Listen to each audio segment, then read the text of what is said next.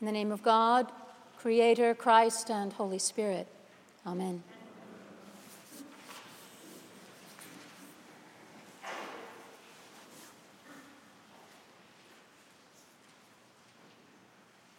Preachers are often wisely counseled to address from the pulpit whatever issues they know are on people's minds when they're walking into church.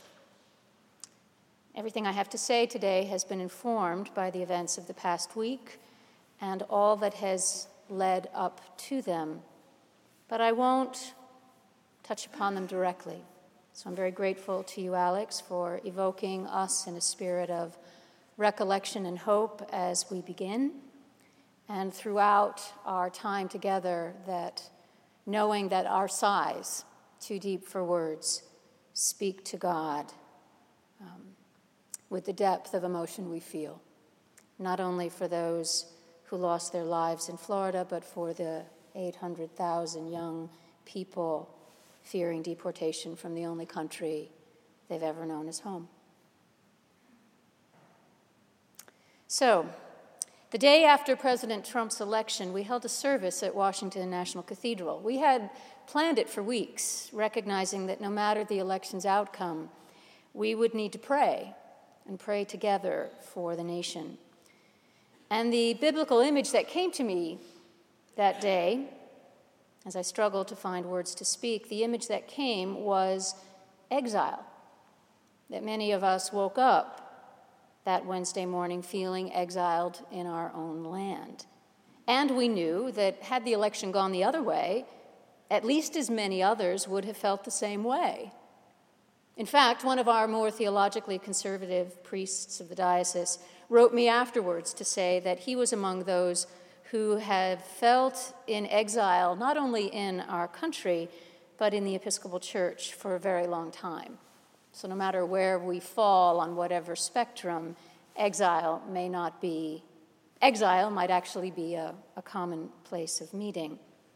And I don't know about you, maybe you have that feeling of exile still, perhaps not. Regardless, I'd like to frame today our experience, reflecting on the time we're in now, through a different biblical lens, another image that comes to us every year at this time, and that is the lens of wilderness. The season of Lent, as you well know, is patterned on Jesus' time in the wilderness, where he was driven there by the Spirit, we're told, after his baptism for 40 days and 40 nights, resonant of the ancient Israelites' 40 years in the wilderness after escaping slavery in Egypt. Now, wilderness and exile have some things in common. They are both seasons and states of dislocation and disorientation. And we rarely go to either place by choice, but instead are driven there, as Jesus was, by circumstances or forces that are larger than we are. But while the terrain may be similar, the reasons we're there and the work we're given to do could not be more different. In exile, we must learn to make our home in a new place, much like the refugee family you are preparing to welcome here. In contrast, when we enter a wilderness, we're never meant to stay there. It's a pass-through place on the way to somewhere else. It's a time and a place of testing, of trial, and, God willing, of transformation. We're not in control of what happens to us in the wilderness any more than we are in exile, but how we respond to our circumstances and what God is doing in the midst of them will, in large measure, determine the direction of our lives and the impact of our witness in this world when we get to the other side. And we will get there someday, when we're ready. When we're ready. You know that it wasn't distance that kept the Israelites wandering in the wilderness for 40 years before they entered the Promised Land. I think the terrain was about 8 miles. But it took them that long to be ready. So, let's get ready. Let's get our bearings in the wilderness we find ourselves in. so that we can be open to all that God wants to teach us here. For starters, let's remember that being in the wilderness isn't necessarily an indication that we've done something wrong. While it is by definition a hard place, a lean place, landing in the wilderness can be one of the best things that's ever happened to us. The wilderness is where Jesus went, as Frederick Buechner once said. It's where Jesus went to learn what it meant to be Jesus. It's where we learn something of who we are and what matters to us the most. It's where we distinguish between the essential from the trivial and discover, which is a very freeing thing, how little we actually need to thrive. As I said, it's a lean place. You get what you need there, but not much more than that.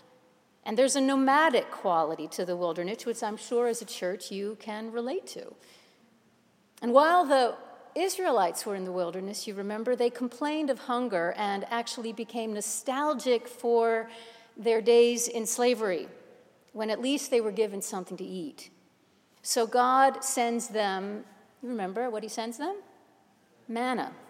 This bland, sticky grain that they could gather up each morning, enough for the day. And the day before the Sabbath, they could gather up enough for 2 days. But otherwise, if they tried to hoard or keep the manna, it would rot. And the lesson couldn't be more clear. In the wilderness, you get your daily bread from God. No more, no less.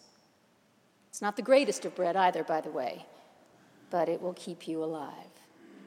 I once heard someone describe the kind of guidance God gives in the wilderness as that which comes to you one bit at a time. It's not a smorgasbord, she said, where you can pick and choose. You receive one insight to act upon, and after you do, you get the next. And when you act on that, you get the next, each step requiring some response from you. The novelist E.K. Doctorow said much the same thing about the work of writing a novel. He said it's like driving in the fog with your headlights on. You can't see very far ahead, but you can make an entire journey that way, going as far as the light will let you see. And traveling in the wilderness can feel like that, moving forward according to just enough light, not being sure, as the choir sang so well, of the destination, but knowing you'll know when you get there. There's also a sense of cleansing that comes as part of a wilderness experience, or a shedding, maybe, of patterns or ways of being that fit you once but no longer do. Anne Lamott tells a famous story of a time when she went dress shopping with her friend Pam, who was dying of cancer. And modeling one of the dresses that she especially liked for Pam, she was twirling around, she asked if it made her look fat.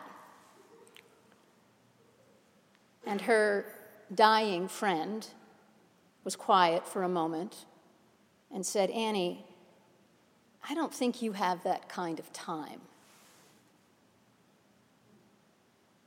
The wilderness is a great place to ask ourselves what we don't have time for anymore, the ways of being ourselves that no longer suit us. And in the wilderness, maybe we're invited to lay that down. We get to flex new spiritual muscles in the wilderness. Sometimes, and this is certainly true, we feel very far from God, and we must learn the disciplines we need to keep our own candles burning on our own. But it's also possible to feel an extraordinary connection to God, even in desolation. I have to tell you, the second time I met Bishop Gene Robinson, the first time was at a conference, second time was way before his election as bishop. And he had come to our diocese, the Diocese of Minnesota, to lead a clergy conference. And so this would have been, I'm guessing, in the late 90s. And he spoke of his wilderness time, the time when he decided to be honest with himself and come out as a gay man, and what that meant, the cost, the loss of his marriage, the loss of the daily joys of parenting his children, and the near loss of his vocation in the church. And he said, I crawled into bed each night with only my integrity and my relationship to God intact. And I learned that those two things were enough. They were enough. And there is something exhilarating about knowing God that way, and knowing that we are now spiritually prepared to face just about anything. I heard someone say after a horrific event in her life, I know that I will never be afraid of anything again. And someone else said, a woman said, after facing a mean-spirited authority figure in her life and holding her ground, she said, I know that I will never be anyone's good little girl again. These are wilderness statements. When you can say that, you've learned what you need to learn, and you can move on. Now, and the last thing I want to say about this, echoing Bishop Robinson again, is that this place, this wilderness place, is one of tremendous honesty and integrity. It's where you and I learn to be who we are. So if someone were to ask you or me to state our truth, the essence of who we are and what we live for, we can do it. And the wilderness is where God sends us to learn that and to learn who God is to us. It is, as you know, this is a costly gift, but priceless. You can live your whole life from the insights you glean in the wilderness. Okay, so let me wrap this up by giving you a bit of homework, a little wilderness homework, if you're inclined, a way to go a bit deeper in this theme, if you wish. First, pull out your Bible and read and contrast the biblical accounts of Jesus' time in the wilderness as you just heard it read from the Gospel of Mark, and then flip over to the Gospel of Luke or Matthew. It doesn't matter. They're both about the same. And the contrasting readings will take you less than 5 minutes, I promise. But it takes a little bit longer to ponder, and it's worth pondering. What were the temptations that Satan put before Jesus? And what do his responses tell us about him? And then ask the deeper question, what temptations would Satan put before you to keep you from your true path? And if you don't like Satan, pick another image of whatever it is that would conspire to keep you small, conspire to keep you stuck, conspire to keep you from speaking your truth. And second, pull up on your app or today's paper 2 articles from the Washington Post. The first is a feature article in the Style section, which traces the stunning career of African-American director Ava DuVernay, whose film adaptation of Madeleine L'Engle's A Wrinkle in Time opens next month. And her story, I kid you not, is the greatest example of wilderness training, preparing a person for an important life work than I've read in a long time. And just a couple of quips from that. One little phrase. DuVernay's, am I pronouncing that right? DuVernay's rise is not an accident, the author says. It's about talent, long hours, and the way you treat people, about not doing things the same way because that's the way they've always been done. Oh, and always remember, you may be the first to get that big break. For her, it was a $100 million budget, right? You may be the first of your people to get that break, but you were not the first one to deserve it. And she writes of a particularly low moment in her career, right after she had won some real acclaim with her production of Selma, right? A big acclaimed film. But nothing came to her after that. The phone never rang, nothing. And she said it was really hard not to be bitter when all her white boy counterparts were moving up in Hollywood, and she felt passed by. But you know what she did? She reached out to a friend who happened to be Oprah Winfrey. I know, but she can be our friend too. And she rededicated herself to her craft, her purpose, by creating what she could create. She went back to television. She'd go back to doing commercials, she said, if she had to, because she was determined to create a different world, a different way of doing film, a different way of being, and showing that it can be done. And the second article is called A Politician is Born. It's in the magazine section, which is an exile to wilderness story, if there ever was one, highlighting all the women motivated to run for political office in the wake of the last presidential election. And here's the thing, learning what it takes to be successful in that. Learning what it takes as a political novice to enter the game. Motivation, training, confidence building, fundraising prowess, the right wardrobe, networking skills. You don't learn these things overnight. It takes time and patience and a willingness to fail. And where do you go to learn these things? You go to the wilderness. And so while our current body of politicians are doing whatever it is they're doing, there is a rising body of women and men in wilderness training right now, doing all that they can to get ready when it's their time to replace them.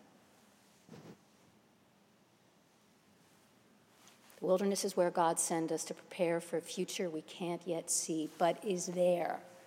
And I can't help but wonder what it is that you, as a church, are being prepared for now. What spiritual attributes you will need for your life together when that beautiful building is done. And with that in mind, I'm going to leave you with one final wilderness image, this one directly related to the creation of a building.